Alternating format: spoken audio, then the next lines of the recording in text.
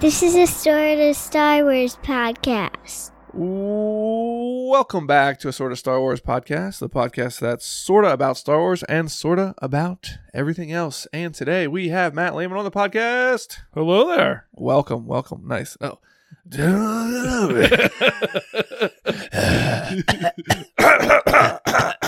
Speaking of General Kenobi. Yeah. I mean, not General Kenobi.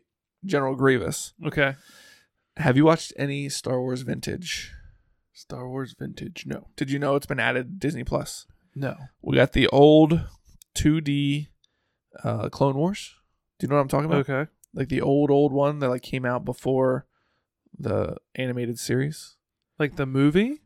No, it's older than that. It's like, I don't know when it came out, but it's like weird animation. Not weird. I don't know. It's just different type of animation. Oh, yeah. I think I know what you're talking about. Yep. Yeah, it's like where General Grievous first came out. Mm-hmm. And like it's Anakin still has this like long like He's still a Padawan. right. And like Mace Windu is like really super awesome in it, unlike reality. Loser.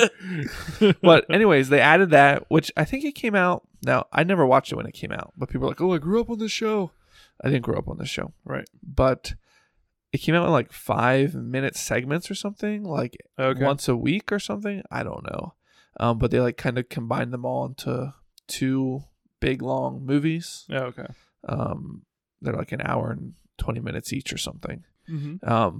But they're pretty cool, I think. I fell asleep during it. Real cool. I was watching it. It was mid-afternoon on a Sunday, and the couch was just too comfortable. We did watch. So they have that, and they have the Caravan of Courage, which is an Ewok movie, a live-action Ewok movie, and the Ewok Adventures, I think it's called, which is another live-action Ewok movie. Then they have the Ewoks TV show, seasons 1 and 2. That's an animated one. And they have, I don't know if you remember in the holiday special, which you'd probably never watched. No. Which is fine, because it's not worth watching. Yeah. But in the middle of it, I think in the middle, they had this like animated series or animated short. Okay. Where Why wouldn't you? That thing is like, I've never gotten through it, that holiday special. But the animated short is like the first time, I think, I keep saying this, no one has corrected me yet, but it's the first time that Boba Fett was seen. Wrong. No!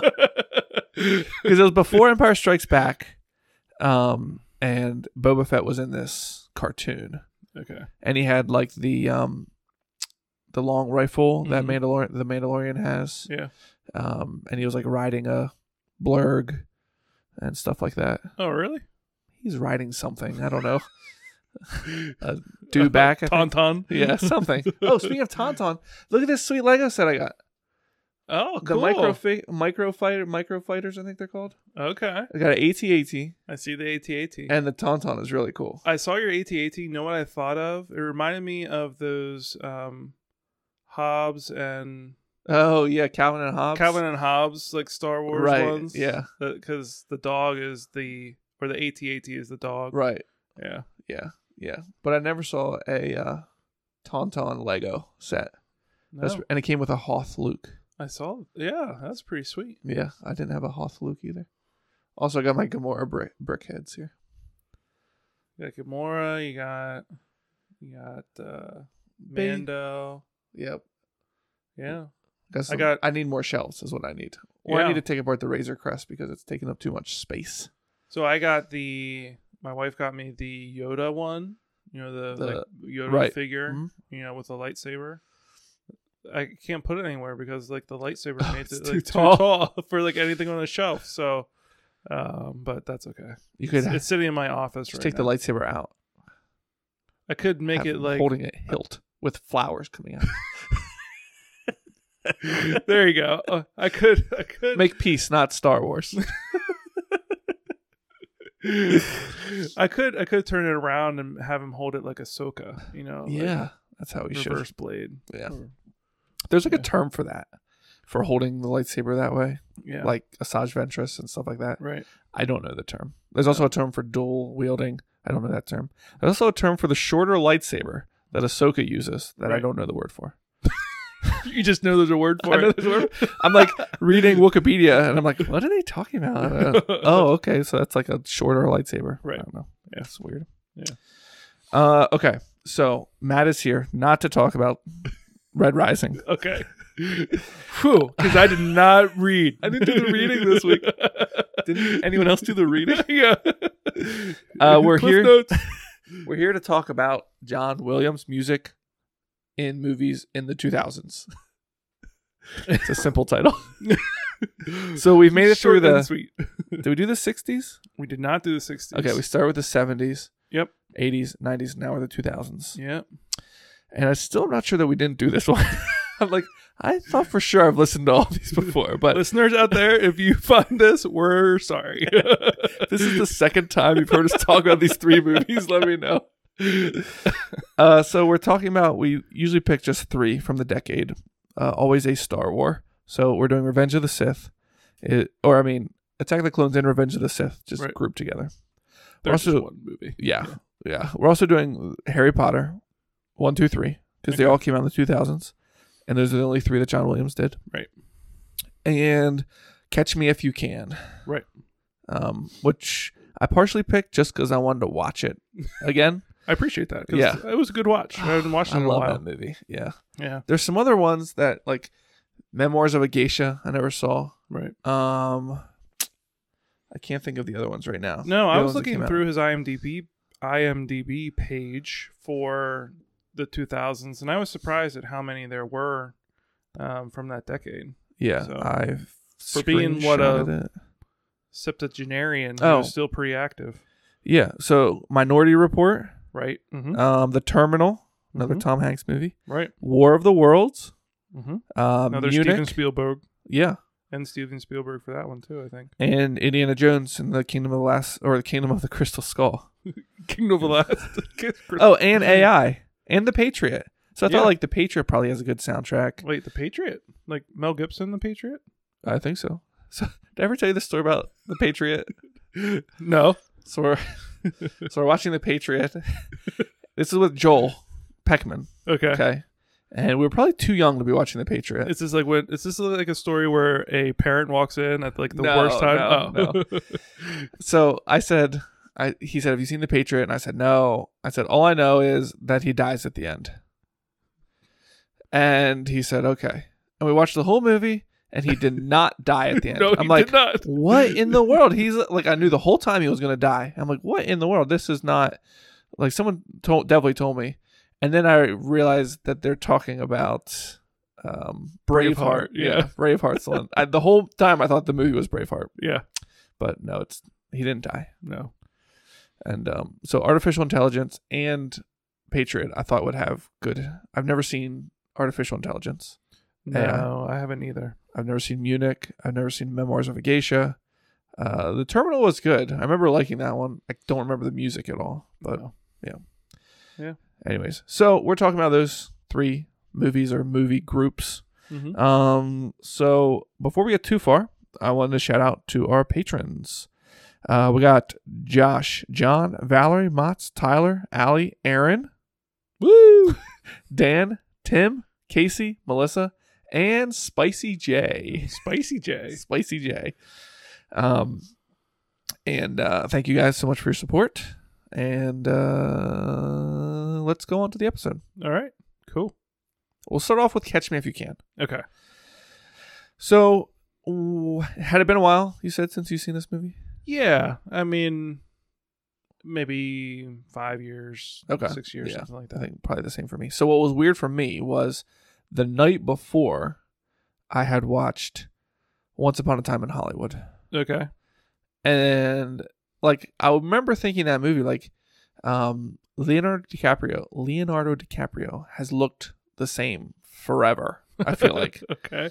Yeah. And then I went and watched this one. I'm like, oh my goodness, he was so young in this movie. Right. But it only came out in 2002. Yeah, 2002. So I guess that's 20 years ago almost now. Right. But And it's 4 years after he did Titanic. oh really? Yeah, Titanic came out in 97. Okay. 98. Yeah. So And they did.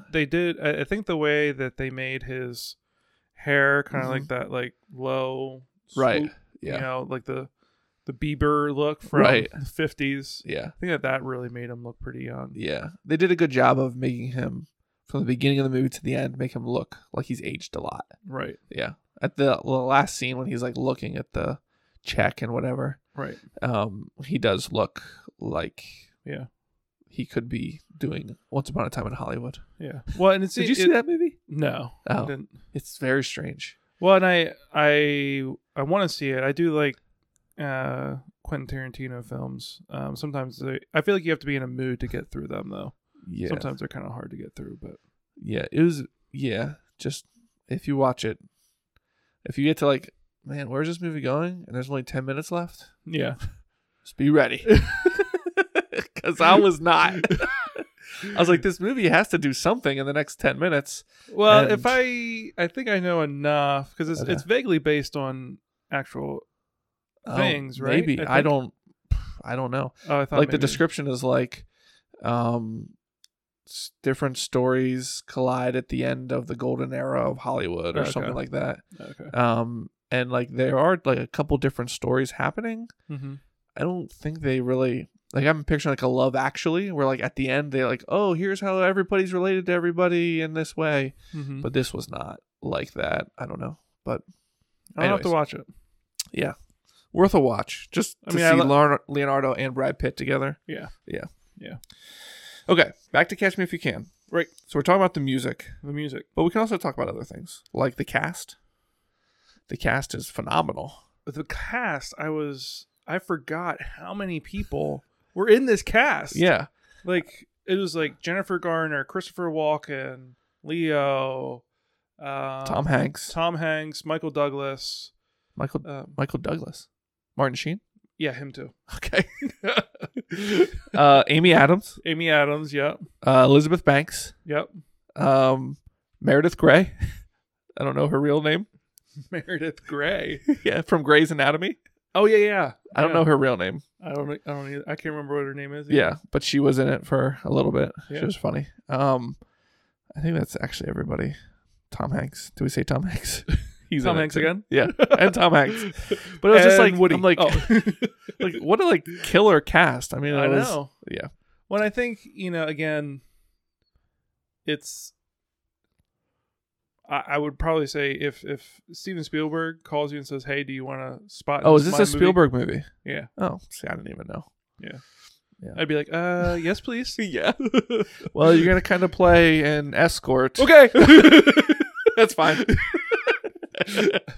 All I can say now is on my resume, worked with Steven Spielberg. And Leonardo DiCaprio. Exactly. all I And need. Tom Hanks. Thank you very much. And now Jennifer Garner is doing mortgage and commercials. No, which one is this? She did Credit card commercial. Credit card. That's what it is. What's in your wallet?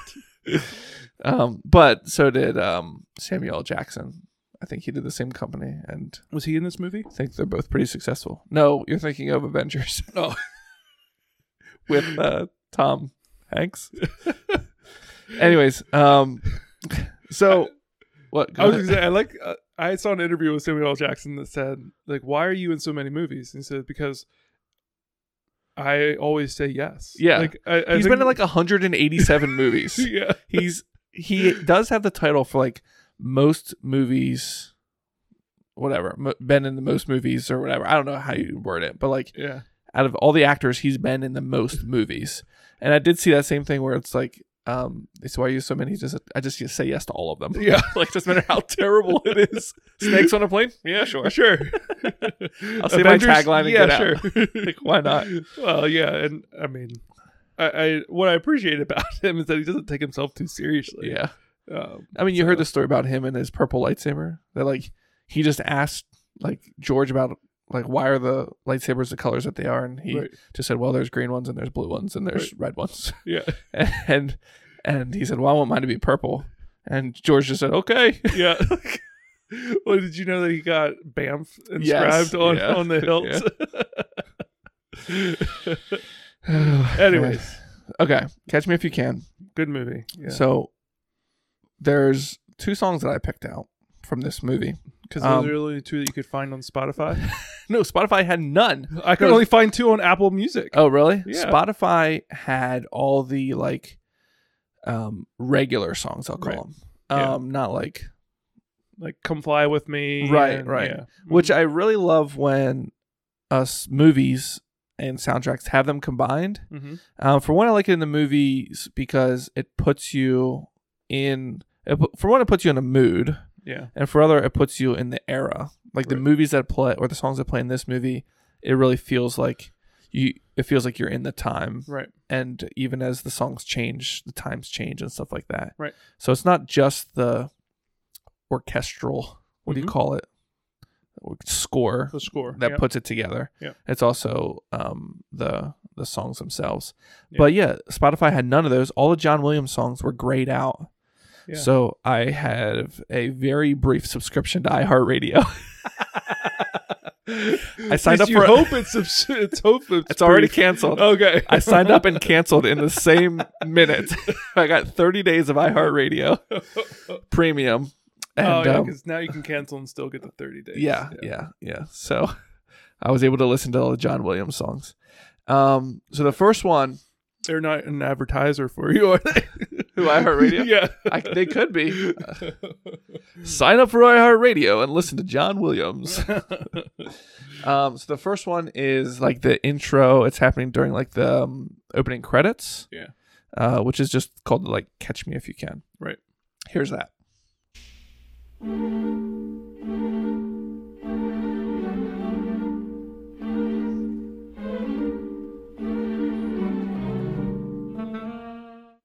So, yeah, that plays pretty much any time that Tom Hanks is like almost on to Catching Frank.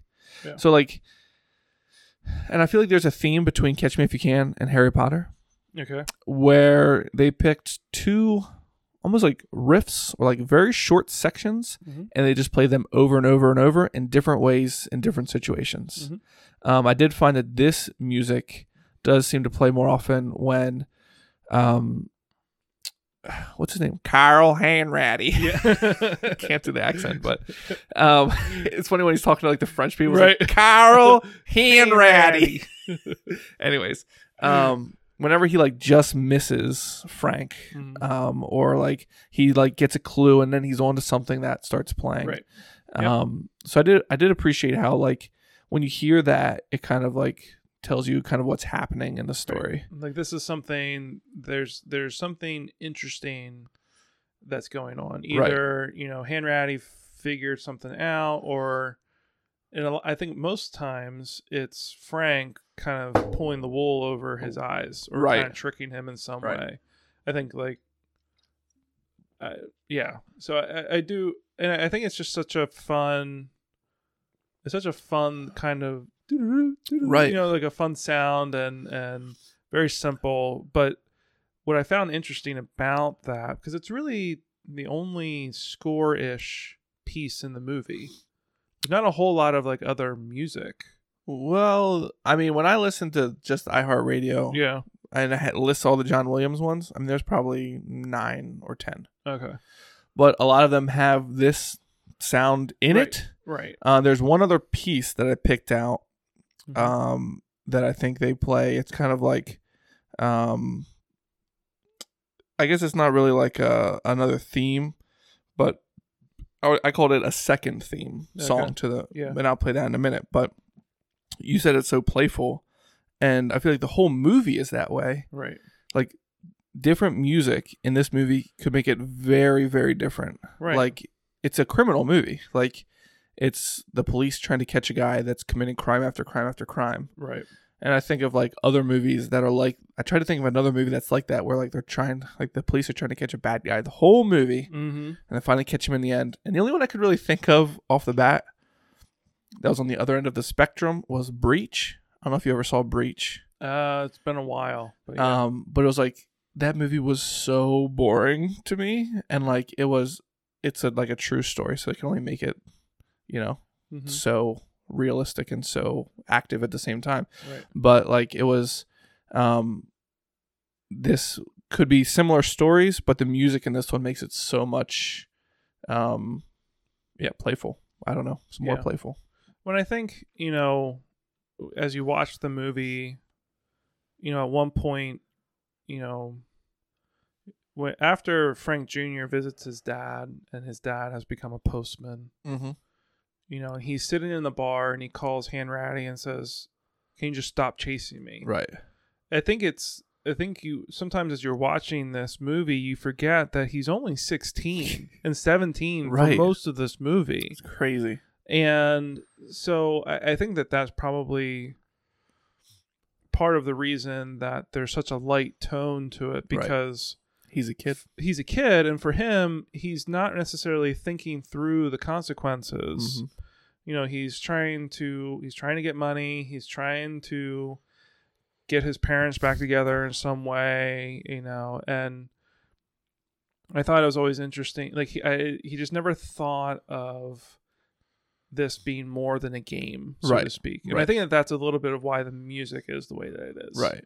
And it just makes for a fun movie to watch. Right. Because I think some, other sort of heist movies or, trying to catch one bad guy is like, can get pretty heavy. Yeah. So. Yeah. And like they kind of like a lot of times, or not a lot of times, at the beginning, it's kind of like him showing up the Hanratty guy like over and over and over. Yeah. And you almost like kind of want him to win, right? Yeah. But you assume that at the end he's gonna get caught or something's gonna happen. Like there's no way. And the guy and Tom Hanks tells Leo's character like, this isn't gonna end well other than you in handcuffs. Like that's how it's gonna be. Right. So no matter how long you do it, that's how it's gonna be. Right. And like that scene you're talking about, he's like, please just stop chasing me. And he's like, I can't. It's Yeah. literally my job. Right. Like I spend 8 to 10 hours a day figuring out how to catch you. Right.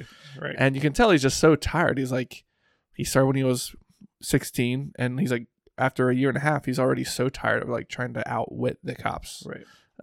Yeah. I mean, if the movie's to be believed, it's like he enjoyed the first initial thrill of it, like of outsmarting those who shouldn't be outsmarted. Right. So I think that when he does that, he feels good, but then it goes away or whatever. So he starts just doing stuff out of necessity, right, rather than for his own fun. Right. Yeah. So the other song is called "Learning the Ropes."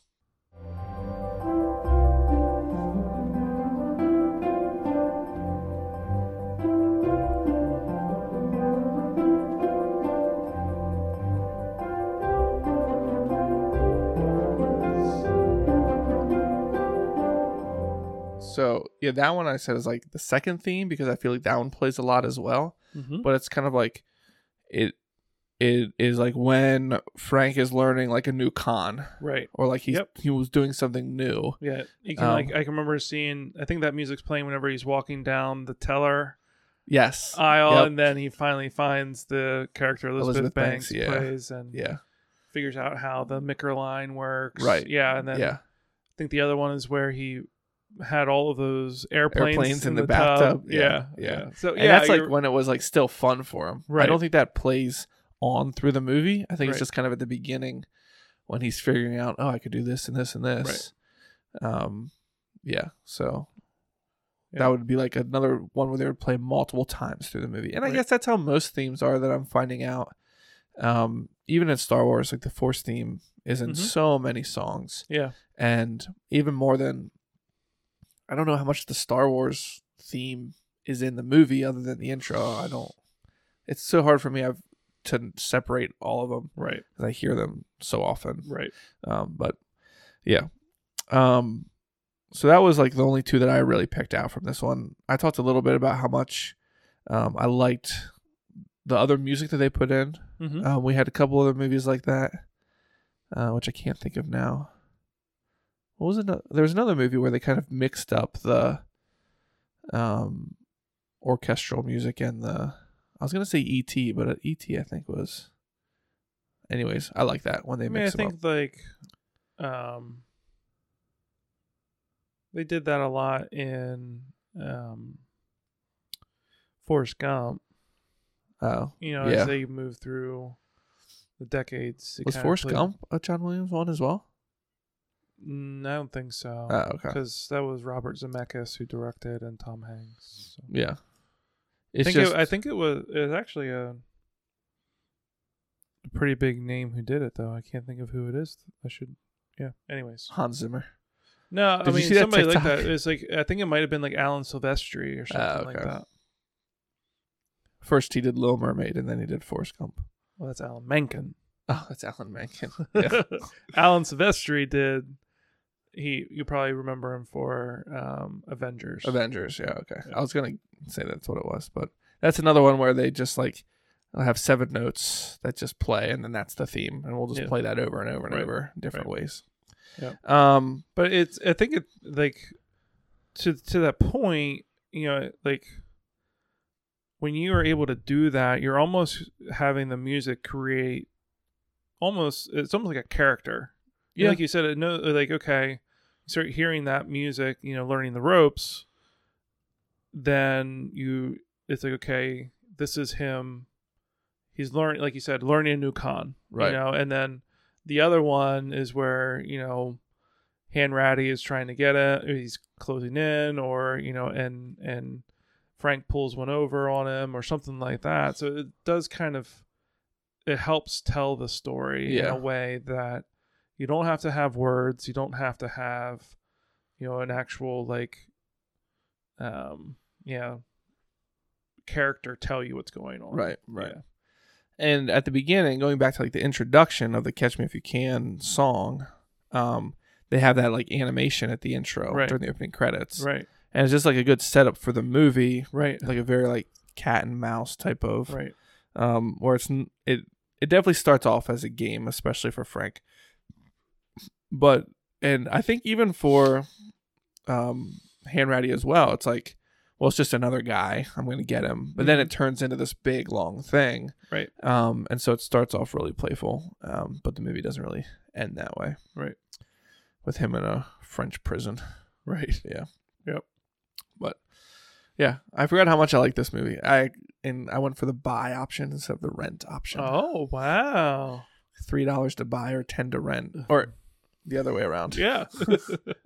Vice versa. Yeah. I don't know if I'll ever watch it again, but at least now I'm paying $3 to rent something. I don't understand why it's $10 to buy the standard definition or $13 for the high definition on a movie that came out in 2002. Like, come on. Is there a difference? Not on my TV. Then maybe their TV's the problem. I've got an Insignia. Did you spend $13 on the TV? Mine's a Sharp. Mine's a Sharp. This Magnavox I got for $50. Magnavox. Yeah, it's not very good. I'm like, is this really HD? I'm not sure, but it looks real fuzzy. It's 12 frames per second. Or no, what is it? The frequency? 12 hertz. 12 hertz. 12 gigahertz. All movies look like Minecraft. All right, let's move on to Harry Potter. So we just combined the first 3 into one because those are the ones. I don't have a whole lot of notes on Harry Potter, honestly. Yeah. Harry Potter has one of the best themes, in my opinion, that John Williams has made. And I think they knew that. And they're just like, we're just going to use this over and over. Over and over again. The guy that did the next ones and the guy that did the ones after that, I think they're just like, nah, we'll just use this one. We'll make it slower or faster or more dramatic as we need. And right. I haven't watched them in a while, so I can't really vouch for the other five movies. Yeah. Too much, but I know that they use these. I have 2 themes that I picked out, but those 2 themes are both in Hedwig's theme, right? Kind of like 2 sections. Yeah. And the one is at the very beginning.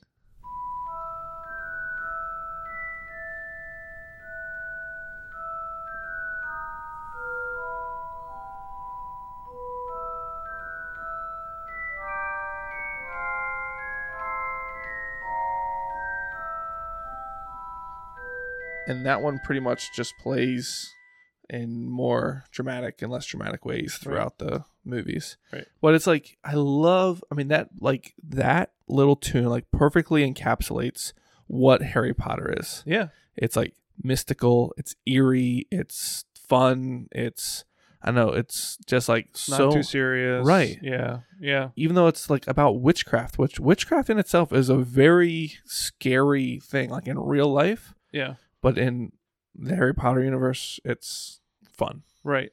Right. And I think that's, I mean, again, I think it was a way, I think it does again encapsulate what I feel J.K. Rowling was trying to do with her books is like take something that normally, has, the basis for horror movies and, that sort of thing, and make it something that, okay, what if this was more standard, it wasn't so, it has like all of this history and make it a little bit more like normal life.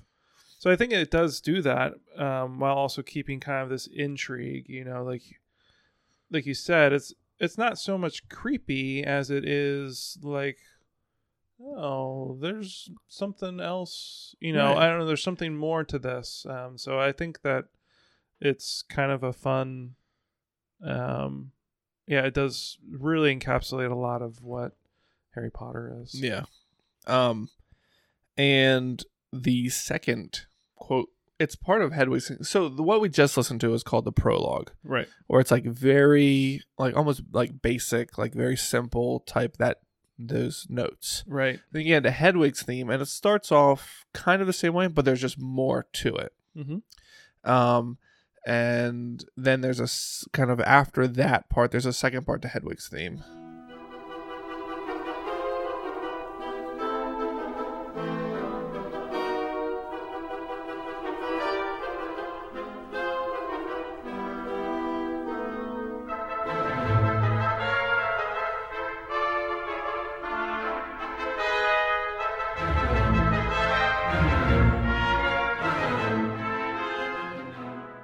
And I feel like this part of the theme is like more for like the antics of the movie and like the more like action parts of the movie. Like it's definitely more I wouldn't say thrilling, but it's just Indiana Jones-ish.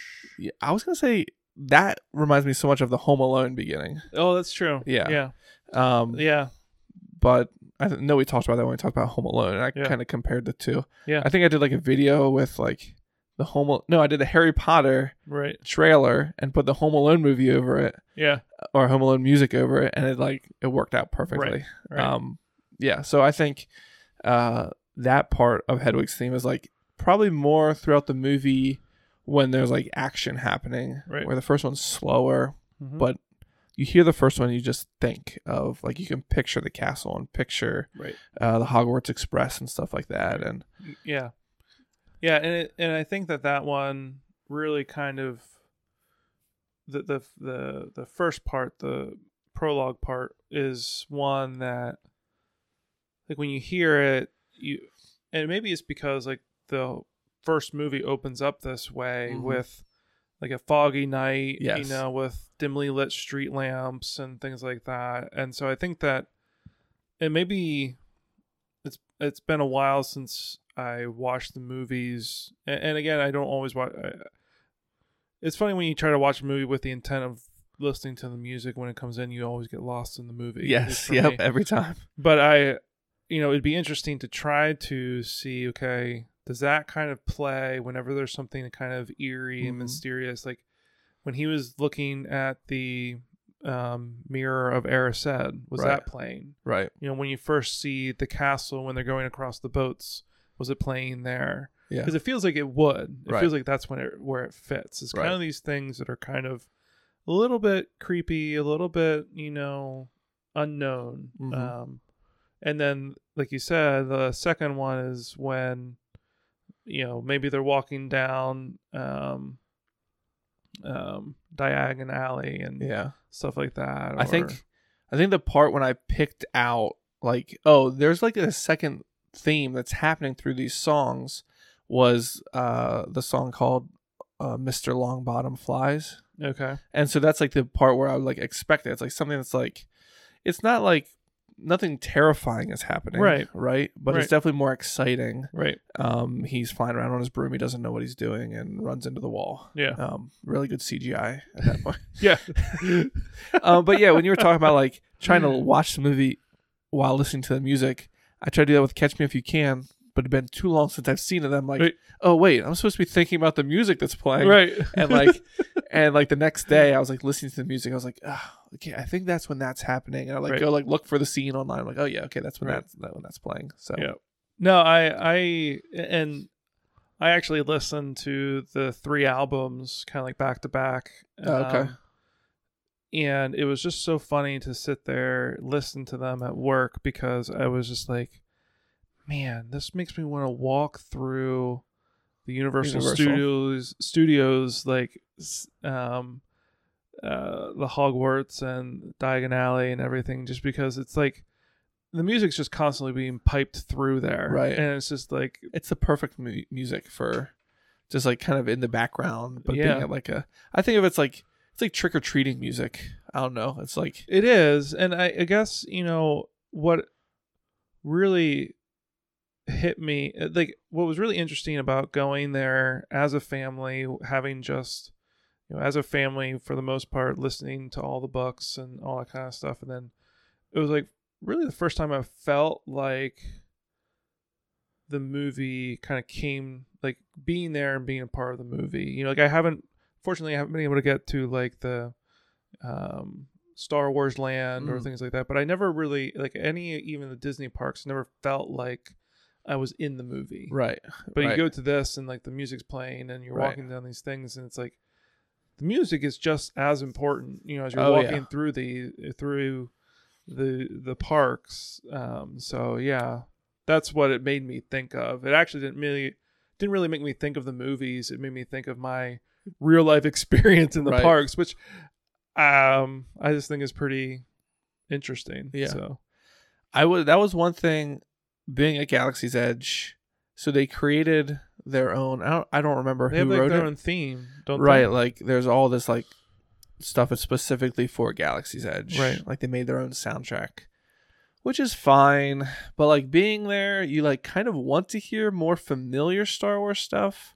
Mm-hmm. You're looking for those melodies that you're talking about, that we're talking about, to kind of let you know how you're supposed to, what you're supposed to expect and how you're supposed to feel. Like when you see the Millennium Falcon, you want to hear, something from Star Wars. You see the X-Wing and you want to hear the Force theme, or like you want to you see the Stormtroopers and you want to hear the Imperial March. Right. It's like you want to experience them together because they belong together. Right. But then when we were there, we're like, I don't know. Like you can kind of hear the music, but you don't recognize any of it. Like it's the same style of music, but there's nothing that you be like, oh, that reminds me of Star Wars. Right. Which I can understand. They want to think it's like supposed to be all in universe, like new stuff. This is what they would be listening to on Batuu or whatever. Mm-hmm. So you're hearing more like cantina music and stuff that like isn't usually people's favorite songs in Star Wars because they're like in universe. But I understand why they did what they did, but I understand the appeal of hearing familiar stuff with familiar surroundings. Right. Yeah. When I think it, like even like I think it's Chamber of Secrets, where it's like the frog choir. Yes. So like like that music is exactly the same as the music that is part of the movie. Yeah. That, like you said, isn't necessarily, in the universe, but it's like outside of it. Only you as a viewer know that music is part of the movie. Exactly. Yeah. So I get that, but I also, somehow it made it more real walking through those streets. Yeah. With knowing that music was playing and stuff like that. So yeah, I think I would really like that. There's one more song that I picked out that I thought is a really good. Well, it just really reminded me of Jurassic Park. Okay.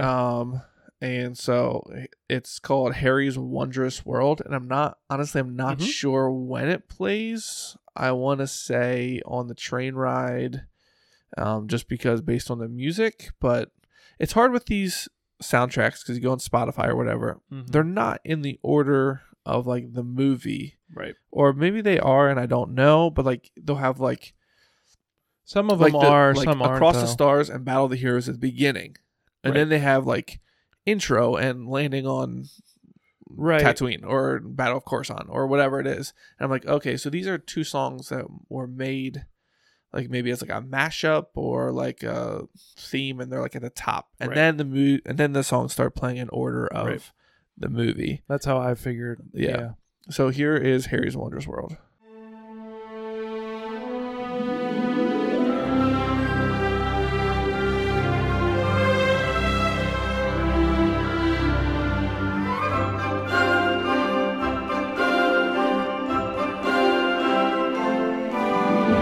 Jurassic Park. Yeah. Do you remember when that plays in the movie? It would be, I think I can think they play it like around Christmas time. Okay. I mean, I know they play it earlier. I'm trying to think of like, it's so like, all, how did I put it? It's a perfect combination of awe and wonder. I said the soundtrack is a perfect combination of awe and wonder / eerie and spooky. Yeah. But this song I think is like the awe and wonder part. Yeah. Where he's like saying all this new stuff. Yeah. And it's exciting. Yeah, I think it might have been in Diagon Alley. But I don't remember. But I was like, this is Jurassic Park. Like you could definitely put this in Jurassic Park. And it would work, like when they're seeing the Brachiosauruses for the first time, or something like that, or when they're going on their jeeps or whatever for the first time. It's like exciting and like something. It feels like something new is happening, right? When the person seeing it is just like amazed at what they're seeing. Well, and I think that like with John Williams, he's done so many of these big tentpole adventure movies that I think that he just feels like, to him, this is what an adventure movie should sound like. Yeah.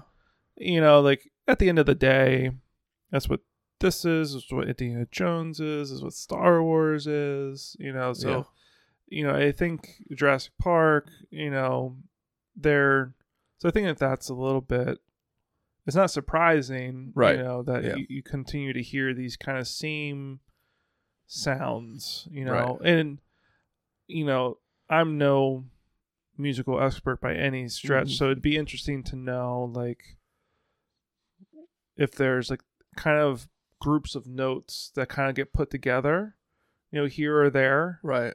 That in your brain kind of picks it up, as a listener, and says, "Oh, that's what that is," right? Or maybe it's the way that the instruments are used, I like went into this whole like studying of like the music thing, being like, oh, I'm gonna like, when are like the woodwinds used and when are the brass instruments used, right? But like I don't know, like I'm like, wait, what instrument is that? Like I'm like it's too hard for me to like research like when, like, why is this one being used here?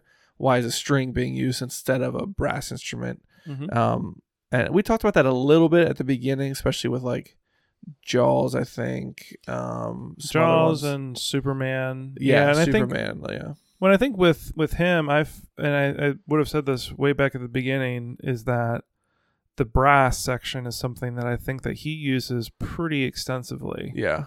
And it's often more in an epic way. Yeah. He uses it, in the Star Wars, crawl. He did it in the Superman intro, like just using it, it's very big and bold. And yeah. Which is why I think from the beginning I called this a John Williams appreciation, not a John Williams music study. Dissection. yeah. Just talk about our favorite John Williams. Yeah. That's all I really had for Harry Potter. I mean, like I said, it's one of my favorite. The that one at the beginning, the prologue or whatever that is some of my favorite John Williams. Yeah. So I said before, it makes me want to go trick-or-treating, but I wonder, is it Harry Potter that puts me like, is it my mind just hearing that music, thinking of Harry Potter, thinking of Halloween, thinking of trick-or-treating? Yeah. If that music was played and I'd never seen Harry Potter, would I feel the same way? Right. That's what I'd love to know. Right. Yeah. Well, even I think, yeah, it would be kind of fun to be able to hear this again for the first time in a different context. Yes. Yeah. But yeah, I guess it'd be like, I don't know. It's like when you go to a concert and you hear a band play a song that you don't know, and you're like, "Oh, well, I like this band, but I don't really like this song," because you don't know it, right?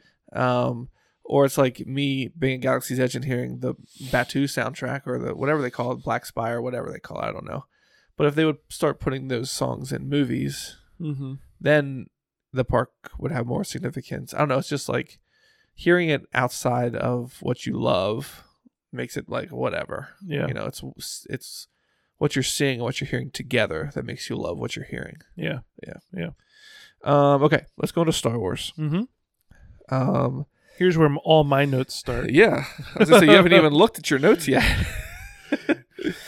You told me that you listened to the Attack of the Clones and you had a page of notes. I'm like, I did not expect that from Attack of the Clones. I have very short notes from Attack of the Clones, so I'm glad that you put some more notes in there. Attack of the Clones has 2 songs that I picked out. Okay. The first one is the best song in all of Star Wars. Across the Stars. Are you a hopeless romantic, Ryan? I am. Here's my note for Across the Stars. It's more powerful than what it represents. Okay. To me. So like Anakin, I love Anakin. I love Padme. I like their love story. I mean, it's very cheesy. Together, they're the worst. Yeah, I don't know. I like Padme, I like Anakin, but together they're just like terrible. Annoying, yeah. And everyone gives Padme such a hard time because Anakin's 9 when she meets him, and you know what? She's only 14. You know, she doesn't like love him then. Right. It's not till he's tall and has a long braided ponytail. Yeah. Man, those things must. And then he's 19 and she's 23. Okay, so or 24. So it's not that big of a deal. People get over it. Come on. But yeah, I feel like the song is so much more powerful and epic and dramatic than their love story. I can agree with that. I was interested in listening to the soundtrack and the track Across the Stars, the one that you said was pulled out and put at the top of the album. And so obviously when I was listening through, that was the first one I listened to. And I was surprised that as you get further into the track, it sounds more like Hook. Oh, see, I haven't watched Hook in so long or listened to the music.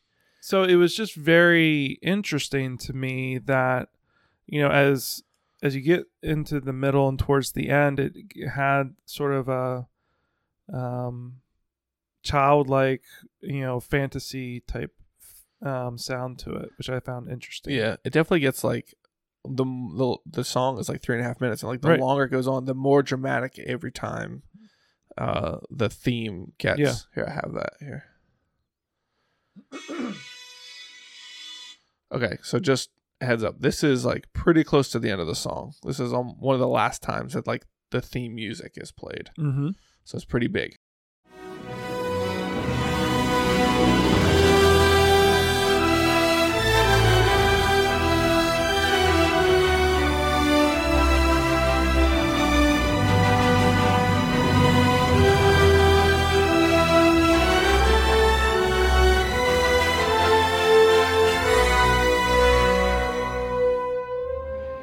And oh, sorry, go ahead. You were gonna say something. No, go ahead. I was gonna say these Star Wars songs, like it was so hard for me. Like cut them off at specific spots because they're like, oh, well, it gets better here and it gets better here and it gets better here. Like, I think one of these, I don't know if it's Battle of the Heroes or one of these is like 45 seconds long. I'm like, okay, I got to shut it off at some point. People are going to want to listen to this forever. But yeah, so that's where it got like pretty big. The song got very big there. When I think the section right before that, the if you want to say the bridge, so to speak, was very reminiscent of Hook when he's getting to leave Neverland again. Okay. And he's walking with the sword back and forth. Oh, okay, yeah. So that's what I remember thinking. I was like, in my office, I was like, oh, that sounds like that same time where it's a little bit more, again, you think about that scene and what this music's trying to convey. It's kind of like love, companionship, respect, and I think that's a little bit of what is being done in Hook too. So I found it interesting because again, Across the Stars is like the love theme for Star Wars, right? And so to have it be in my mind, tie back to a kind of Peter Pan children's story felt kind of odd, but yeah. So and like I don't think Across the Stars is a song on the soundtrack in itself. Maybe it is. I don't know how it works, but like, well, it's kind of like the Force theme isn't a song. It's like the Force theme is like part of another song, and it's like it's not even called Binary Sons, or it's called like Luke Fixed the Droid. I don't know, something like very basic, like sunset after droid bath, or I don't know, it's something like very descriptive of the scene, right? But the Force theme is in there, and then that gets like pulled out, and like this soundtrack has a Anakin and Padme song, and I don't know if that's where it is or if it's like Love in the Arena or Love Pledge or whatever it's called. Yeah, there's something like that called, like you said, Love Pledge, I think.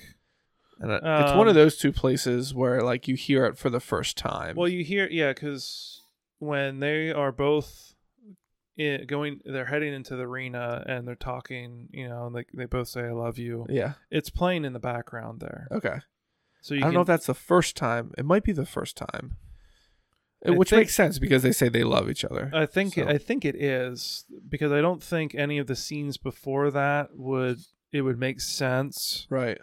Because, Padme continues to push him away and that sort of thing. So I think that this is kind of a way to show that they're both choosing to go into this. So, but yeah, that's because I think when it gets big like that, I don't know that that actually might be like just this. I don't know if it's even like in the movie that way. I think it might be. I don't know if it. I think it might play too at their wedding. Oh yeah. Which isn't until the very end of the song, but it never part plays of the end like this in the movie. I think the only time it plays like that is during the end credits and things like that, and at that time, where they kind of mash everything together. Right. So, but yeah, I think that's obviously the each movie kind of has their. I would say each of the prequels kind of had their theme. There's like Duel of the Fates in the first one, and then this one, and Attack of the Clones, and then Battle of the Heroes or whatever it is. Anakin versus Obi-Wan. Right, that's another one that's. Well, we'll get to there in a minute, but yeah. I mean, was there anything else you wanted to say on Across the Stars? Oh no. Oh. Well, I thought some of the other things that stuck out to me was the chase through Coruscant. Yeah, reminds me of the speeder chase in Return of the Jedi. Like it was not the same, but it had the same sort of feel. Very fast paced. Lots of noises all over the place. Well, to say you had like in the speeder chase in Return of the Jedi, you have the speeders, and they're banging and stuff like that, and then you have kind of the weird speeder noises in Coruscant, and then there's parts of it that it was just like the best way I could describe it was like it was a greatest hits compilation of John Williams across his different movies. So it's it just felt like there's parts of it that felt like the motorcycle scene from Indiana Jones and The Last Crusade. There's parts of it that felt like Harry Potter. There, like maybe riding a broom or playing Quidditch, and there's parts of it that felt like purely Star Wars. So it's just like because it's a fairly long track, and so it's just interesting, listening to that. Like I could pick out different parts of that scene, that chase scene, right? But it was just interesting to hear it. Definitely things going fast. Yeah. And then the other one that I think sticks out to me on Attack of the Clones is when he returns to Tatooine. Yeah, that's what I have as my other one. And that's where you can start to see him change. And obviously I think part of it is like in all of the posters and everything, you saw him standing there and his shadow was shaped like Darth Vader. Right. And those sorts of things. But for Phantom Menace. Is that Phantom Menace? Yeah, that's Phantom Menace. Oh, okay. Yeah. So maybe that's a little bit of what it is. But also so you also see, because he's actually never in the moisture farm. So that poster doesn't even make sense. No, that is at one of his, like the houses on or wherever he lives. Mos Eisley. Mos Eisley. Oh, okay. Anyways, for Return to Tatooine, what I liked about it was when he gets on the speeder bike, it plays Duel of the Fates. Oh, yes. And then it shifts. There's a little part where it plays the Luke Force theme. Mm-hmm. I actually have that. Do you want to listen? Sure. It's the other way around. I'm pretty sure. Let's listen. Okay.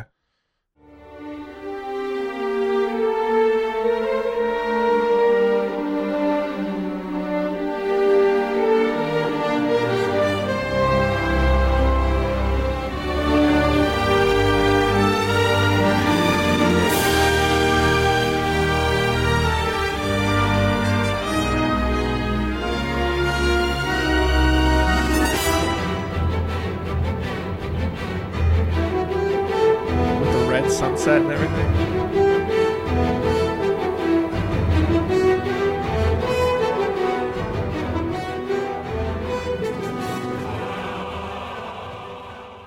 Yeah, I had to cut it off there, but I mean, I could have kept it going, but yeah. And I think that then transitions to there's one called Tusken Camp. Yes. Yep.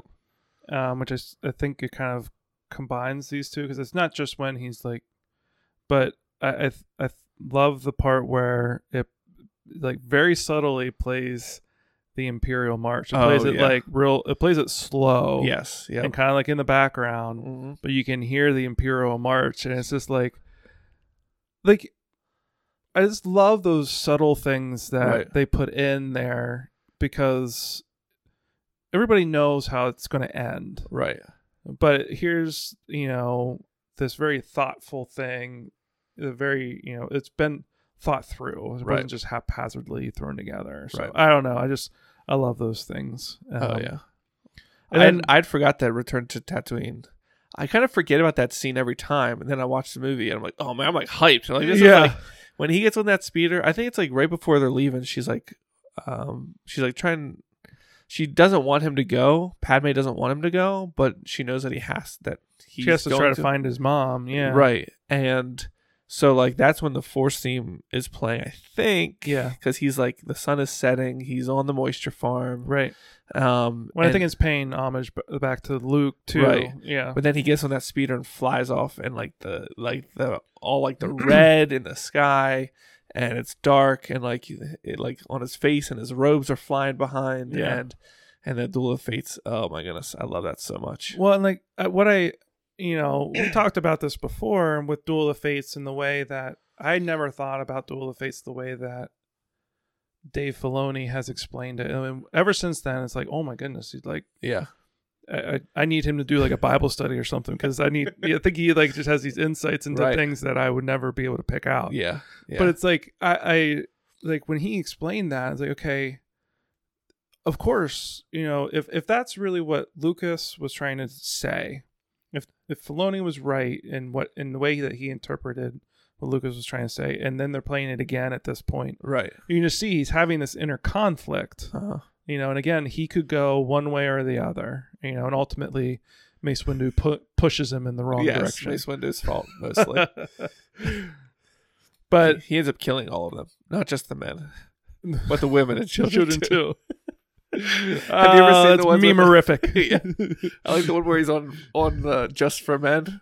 It's like a picture of Anakin, but it says not just for men, but but women and children. Women and children too. Yeah. So those were the two that really stuck out, and then the last one that I really liked was, so at the end of that movie, you see, you know, he gets married, and so they're kind of cutting to different things. Right. And so they play the Across the Stars theme again, I'm pretty sure. But then I always loved when they played the Imperial March as the clone troopers board the Star Destroyers. Yes. And it's just such a really good, you know. They're supposed to be Republic. Right. But they turn out to be pretty right. bad. And I've always liked how the Republic symbol ends up getting turned into the Imperial symbol and that sort of thing. Even so like just, sorry, go ahead. I just really appreciated I think these prequels during their time didn't get the rightful due, and I think that, you know, there's some reasons for that. I think there's obviously no chemistry between Hayden Christensen and Natalie Portman. Yeah, but she can't have chemistry with anybody, it seems. I think I could probably have chemistry. Anyways, I you know, but I think, you know, as you look back, it wasn't like, I don't know that Lucas lost a whole lot. I just think that, like, expectations were so unreasonably high, you know. But anyways, yeah, there's this quote from Lucas that I just saw. Lucas quote. Well, while you're looking, that makes me think of something, you know, like as human beings, it's hard for us. We want to think that all villains are just evil people. Mm-hmm. And it's hard for us to realize that most evil, quote unquote, evil people are just regular people, or even good people that are making bad decisions or bad choices. You know what I mean? Yes. Like, Anakin's purpose is to try to save Padme. He's just going about it all wrong. You know, that's a lot of, because I feel like the Emperor, like, he was a confidant for Anakin. Right. No, I agree. And I think the Emperor is one of those evil people. Yes. So I think that's, like, he's the kind of villain that people want. And so when Lucas changed the background for Vader from being not somebody like the Emperor who's truly evil to being somebody who's, like, just being, you know, twisted and evil. He's more machine now than man. Twisted and evil. Yeah, basically it was like people expected Revenge of the Sith to focus so much on Vader, about Anakin turning into Vader, and how evil Vader is. And he said, but that's not, the story is not about evil. It's about people. Right. And like, obviously the quote he said was way better than what I just said, but like, it was like, he wasn't being like, oh, I didn't focus enough on this. He's like, no, like, you guys don't get it. Like, I focused on what was important, and that's not people being evil. It's like, he was doing it for love. He was doing it for relationships. He was doing it like, and like you said, he just made bad decisions. Yeah. I really wish I could find that, because I should have screenshot it or something, because it was so good. But I think, you know, and you can start to see how that changes into Revenge of the Sith too. Yeah, I felt like the music also kind of reflected the inner turmoil. Like, oh yeah, I think one of the first songs that I took note of was, I think it was Anakin's Dream. Like, when he first sees Padme dying in childbirth. Like, you listen to that and it's like, you're so, like, sad. It's like, and then it's like, I wrote, it's sad and melancholy, but ultimately fearful. Yeah. Like he just had like this like, and you can see, you know, like in my mind, I'm thinking, okay, that's what Yoda was trying to say way back in. Yoda's terrible in this. It's just, well, that's what he said way back in like, you know, the first episode, or no, he said that in this one. Well, he in said this one, Anakin's like, Yoda, I'm having these terrible nightmares. Like, and Yoda's like, you need to stop having those. Push those feelings down deep. Yeah. Like, he's like, just don't feel those things. Right. Like, and Anakin's like, I don't know how to do that. Right. And like, he gets no help at all. Right. And so, of course, he just keeps having nightmares about his mom and Padme, right. And they're like visions of the future. And I don't know, he just got like no help. Yes, Yoda did say like, you at the very beginning, he said, he's like, the 9-year-old misses his mom that he's lived with for the last 9 years and nobody else.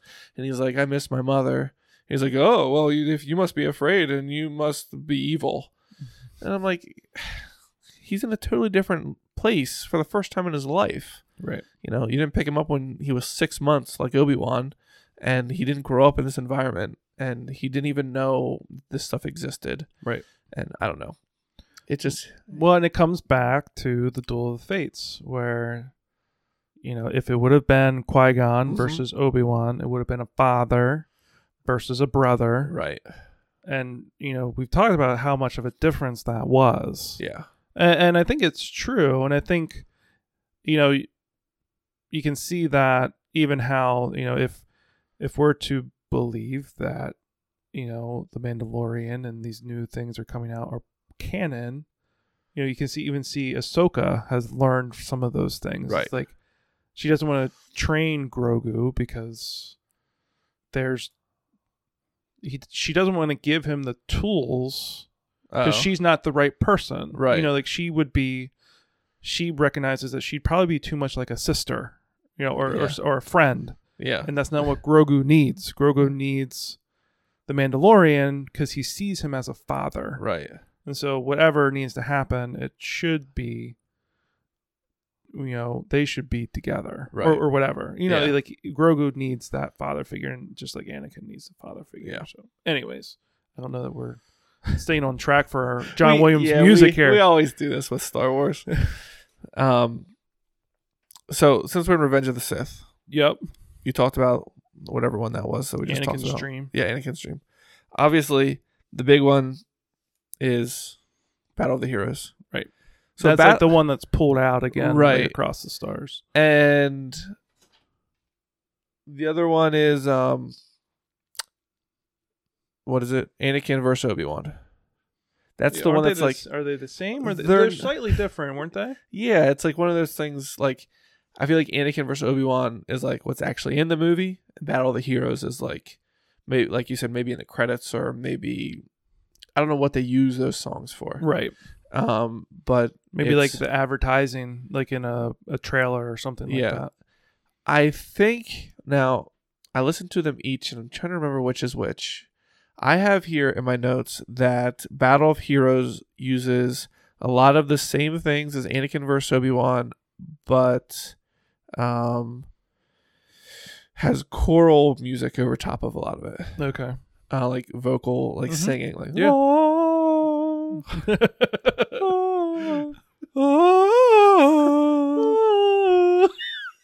we're so good. Believe it or not, I wasn't the actual one to choral singing. But I don't remember Anakin versus Obi-Wan having that in it. And I'm trying to remember the movie. Does the movie have the vocals in it or not? I can't remember. I can't remember either. Yeah. I would guess not, but yeah. I guess. Duel of the Fates does. Like that's not different in the movie. True. Yeah. So I don't know, but they're very similar. And they have the Force theme in it. They have the Imperial March in it, as well as this brand new Battle of the Heroes type of music, right? Which is this.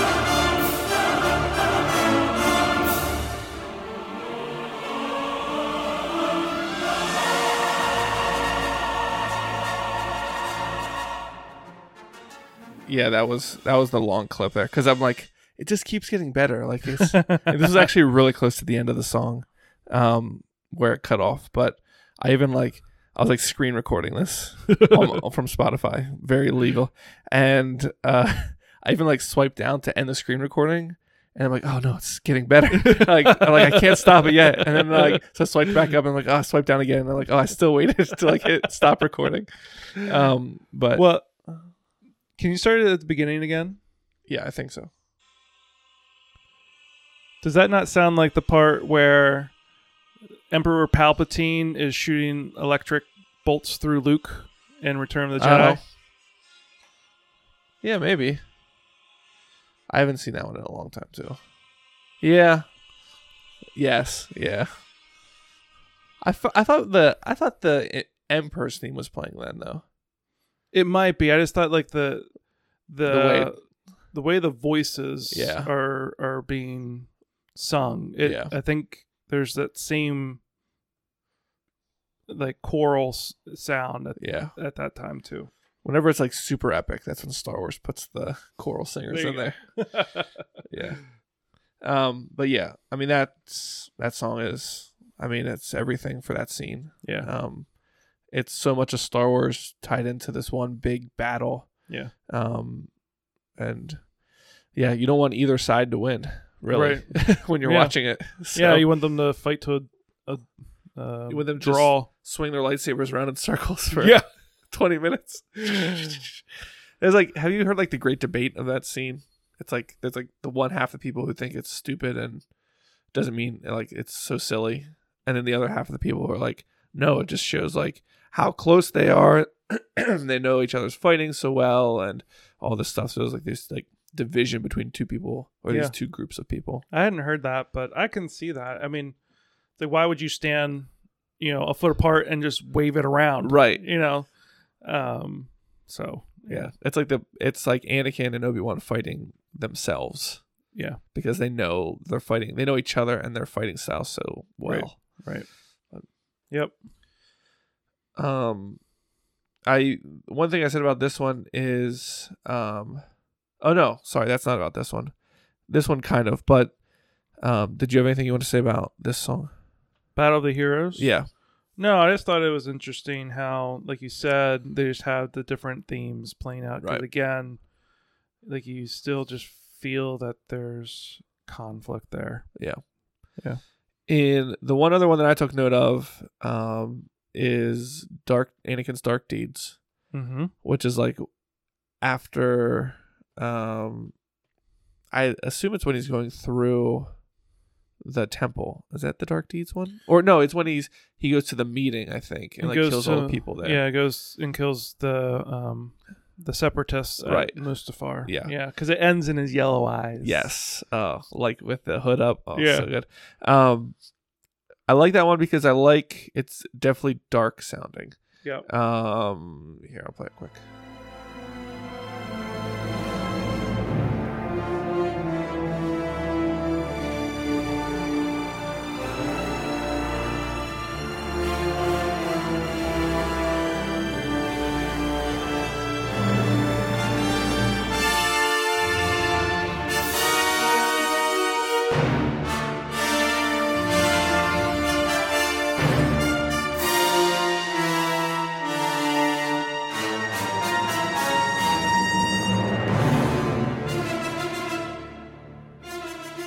It's definitely dark, right?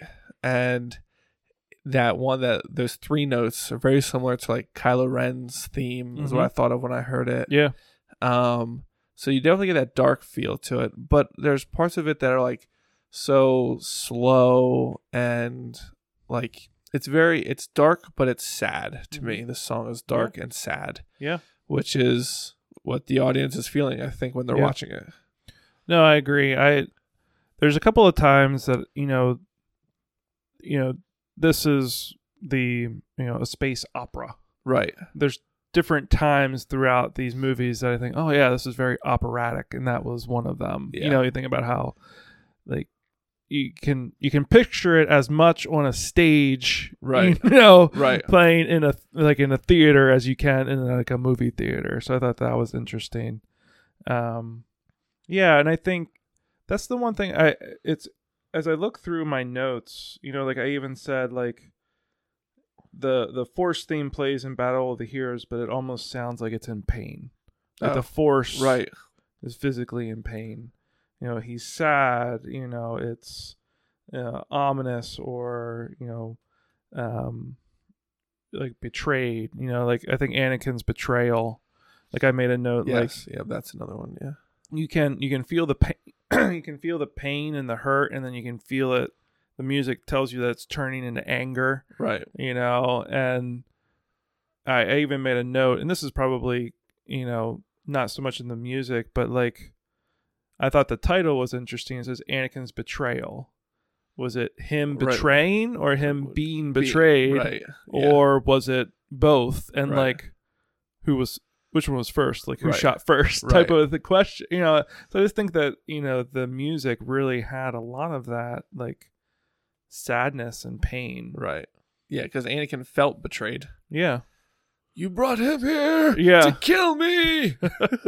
Well, I think that's what people really. I think it's what people struggled with. When this movie came out, is that it wasn't like we talked about this earlier. It wasn't Vader being, when he turned into Darth Vader, he was just kind of like, he was just a sad, scared guy. Yeah.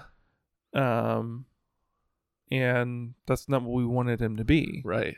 Now, I think he eventually becomes, Darth Vader, like as we see him in A New Hope, but that's not how he started. Yeah.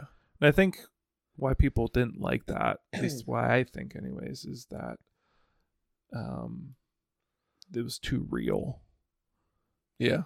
Like pain and sadness and fear, these are all real feelings. Like we all fear losing our wife and our kids and those sorts of things. And if it can happen to somebody who has everything going for him, why can't it happen to me? Yeah. So I think that and I don't think that people could expressly say that. That's why I didn't like the movie, because I just think that like in us, it's hard to face some of those facts. Yeah. We want to see someone more like Palpatine. It's just like evil down to the core. Like in Darth Plagueis, they talk a little bit about like how like he was like 15 or something, I forget, and he just like murdered his whole family. I forget why, but it's just like he wanted to, it's just like he could. I forget, and that's how he was like discovered by Darth Plagueis, because he like felt this, whatever in the Force, and like this random kid had just killed his whole family. Mm-hmm. And like that doesn't happen with Anakin, right? Like, well, I guess he does kill like every single youngling, but it's Grogu too. I guess Grogu escaped. Was that meme where like he comes like back into the room and everyone's gone? Yeah. And what was I gonna say? Oh, but the movie does not. I mean, the soundtrack does not end on a sad note. No, it doesn't. I like how the last track of the soundtrack is A New Hope. Right. And end credits. Yep. A New Hope and end credits. And I normally I don't listen to like the opening song or the ending song, because it's just, but I found myself more and more now listening to the last song of the soundtracks, because especially when it got to what was it? Rise of Skywalker. Yeah. That song at the end is called Finale. And it's just like the like greatest hits of Star Wars. And this one did the same thing of Star Wars to that time, I think. It doesn't have Duel of the Fates in it, this New Hope one, but it's got everything from these prequels, as well as it has like the throne room music from A New Hope. And it's just like listening to it, if you ever like just want to get into like a Star Wars mood, start your day off and like be like, oh, Star Wars is awesome, just like listen to just this 12 minutes of music, and it's like everything you can want in Star Wars in this 12 minutes. And I think it even at some point it plays Luke and Leia's theme, which I thought was interesting. No, I had that one. I had that noted as well, that it didn't, so much of it was sad and full of fear, and everything kind of does end up horribly, which we all knew, and yet somehow we were all still surprised about it. But ultimately, it does end, with hope. You still, so with the kids, with Luke and Leia being delivered to the parents, right. And then the rest of the story from there, so you know that it all ends up okay, right? Even with everything horrible that just happened, right? Yeah. Cool. That's all I had on these movies. Revenge of the Sith is a great soundtrack. It is. I really like that soundtrack. Yeah. You know what? And this is actually jumping back to Attack of the Clones. The one that I thought I was going to recognize and pull out right away, and I ended up listening to the whole soundtrack and I missed it, is the music that they play when he goes to the cloners. It's like a very unique. Oh, when Obi-Wan does? Yeah. Okay. Yeah. And I can obviously I picture him on like the flying thing over the water. Yeah. I can't remember what's playing there though, but. Yeah. I really also like Django's Escape, like that. It's like fun. It's very Indiana Jones kind of sounding. Yeah. But yeah, I did the same thing, except I put the Harry Potters and these two movies all on the same soundtrack and just listened to them. Yeah. Which was kind of confusing. Yeah, I was gonna say, because you throw in some Jurassic Park and Hook, and you were like, "What am I listening to? What movie is this?" But yeah, it was fun to listen to these and really try to think about them. Yeah. Let's do the Star Wars random fact of the podcast. We would be honored if you would join us. But I was going into Toshi Station to pick up some power converters. As you wish. Okay, so talk about Battle of the Heroes and Mustafar. Apparently, the volcanic world of Mustafar was designed to look like George Lucas's vision of hell. Oh. Which makes sense for how the movie is. Yeah. So, yeah. Pretty much lava everywhere. Sounds pretty bad. It's true. And then Vader decides to live there. Of course. Yeah. Yeah, why not? Yeah. Did you... Oceanfront property. Yeah. Do you remember the extra on the DVD where they talk about the making of that scene? A little bit, yeah. They talked about like all of the man hours, right? Like 127 hours or something. No, it's like 127,000 man hours. 10,000 hours. It was like crazy the amount of man hours it took to put that 5-minute scene together. It's crazy. Remember them showing how they showed like the big thing falling apart. It was like all made of like foam and stuff like that. And, yeah. Well, and I think they go through 4 or 5 different costumes. Oh, yeah. Well, I think it might be even more than that. I remember like seeing Anakin's costume and there being like maybe 12 or. Well, what I mean is that they had multiple versions of each stage. There was multiple stages, right? Because as they got further, dirtier and burnt-er. Yeah, exactly. Yeah, which you don't think about. But what would really be interesting is to see it as it is, and then see it without something like that. Right? Does your brain pick that up? Right. Like, this doesn't look real.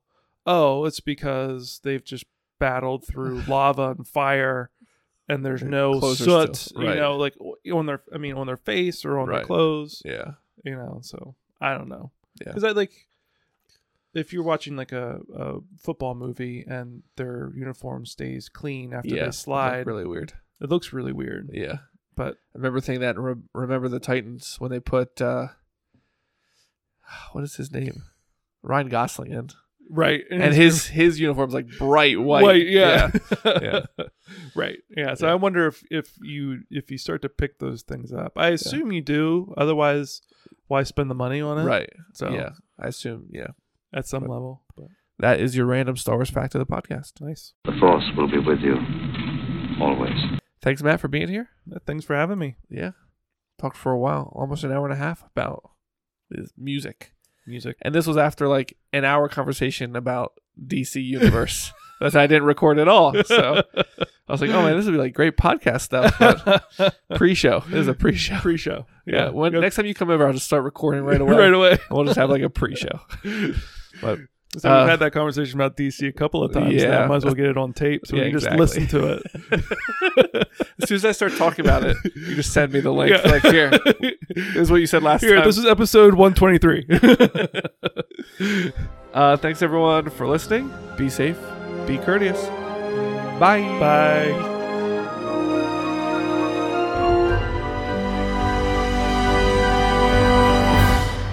See you later, alligator.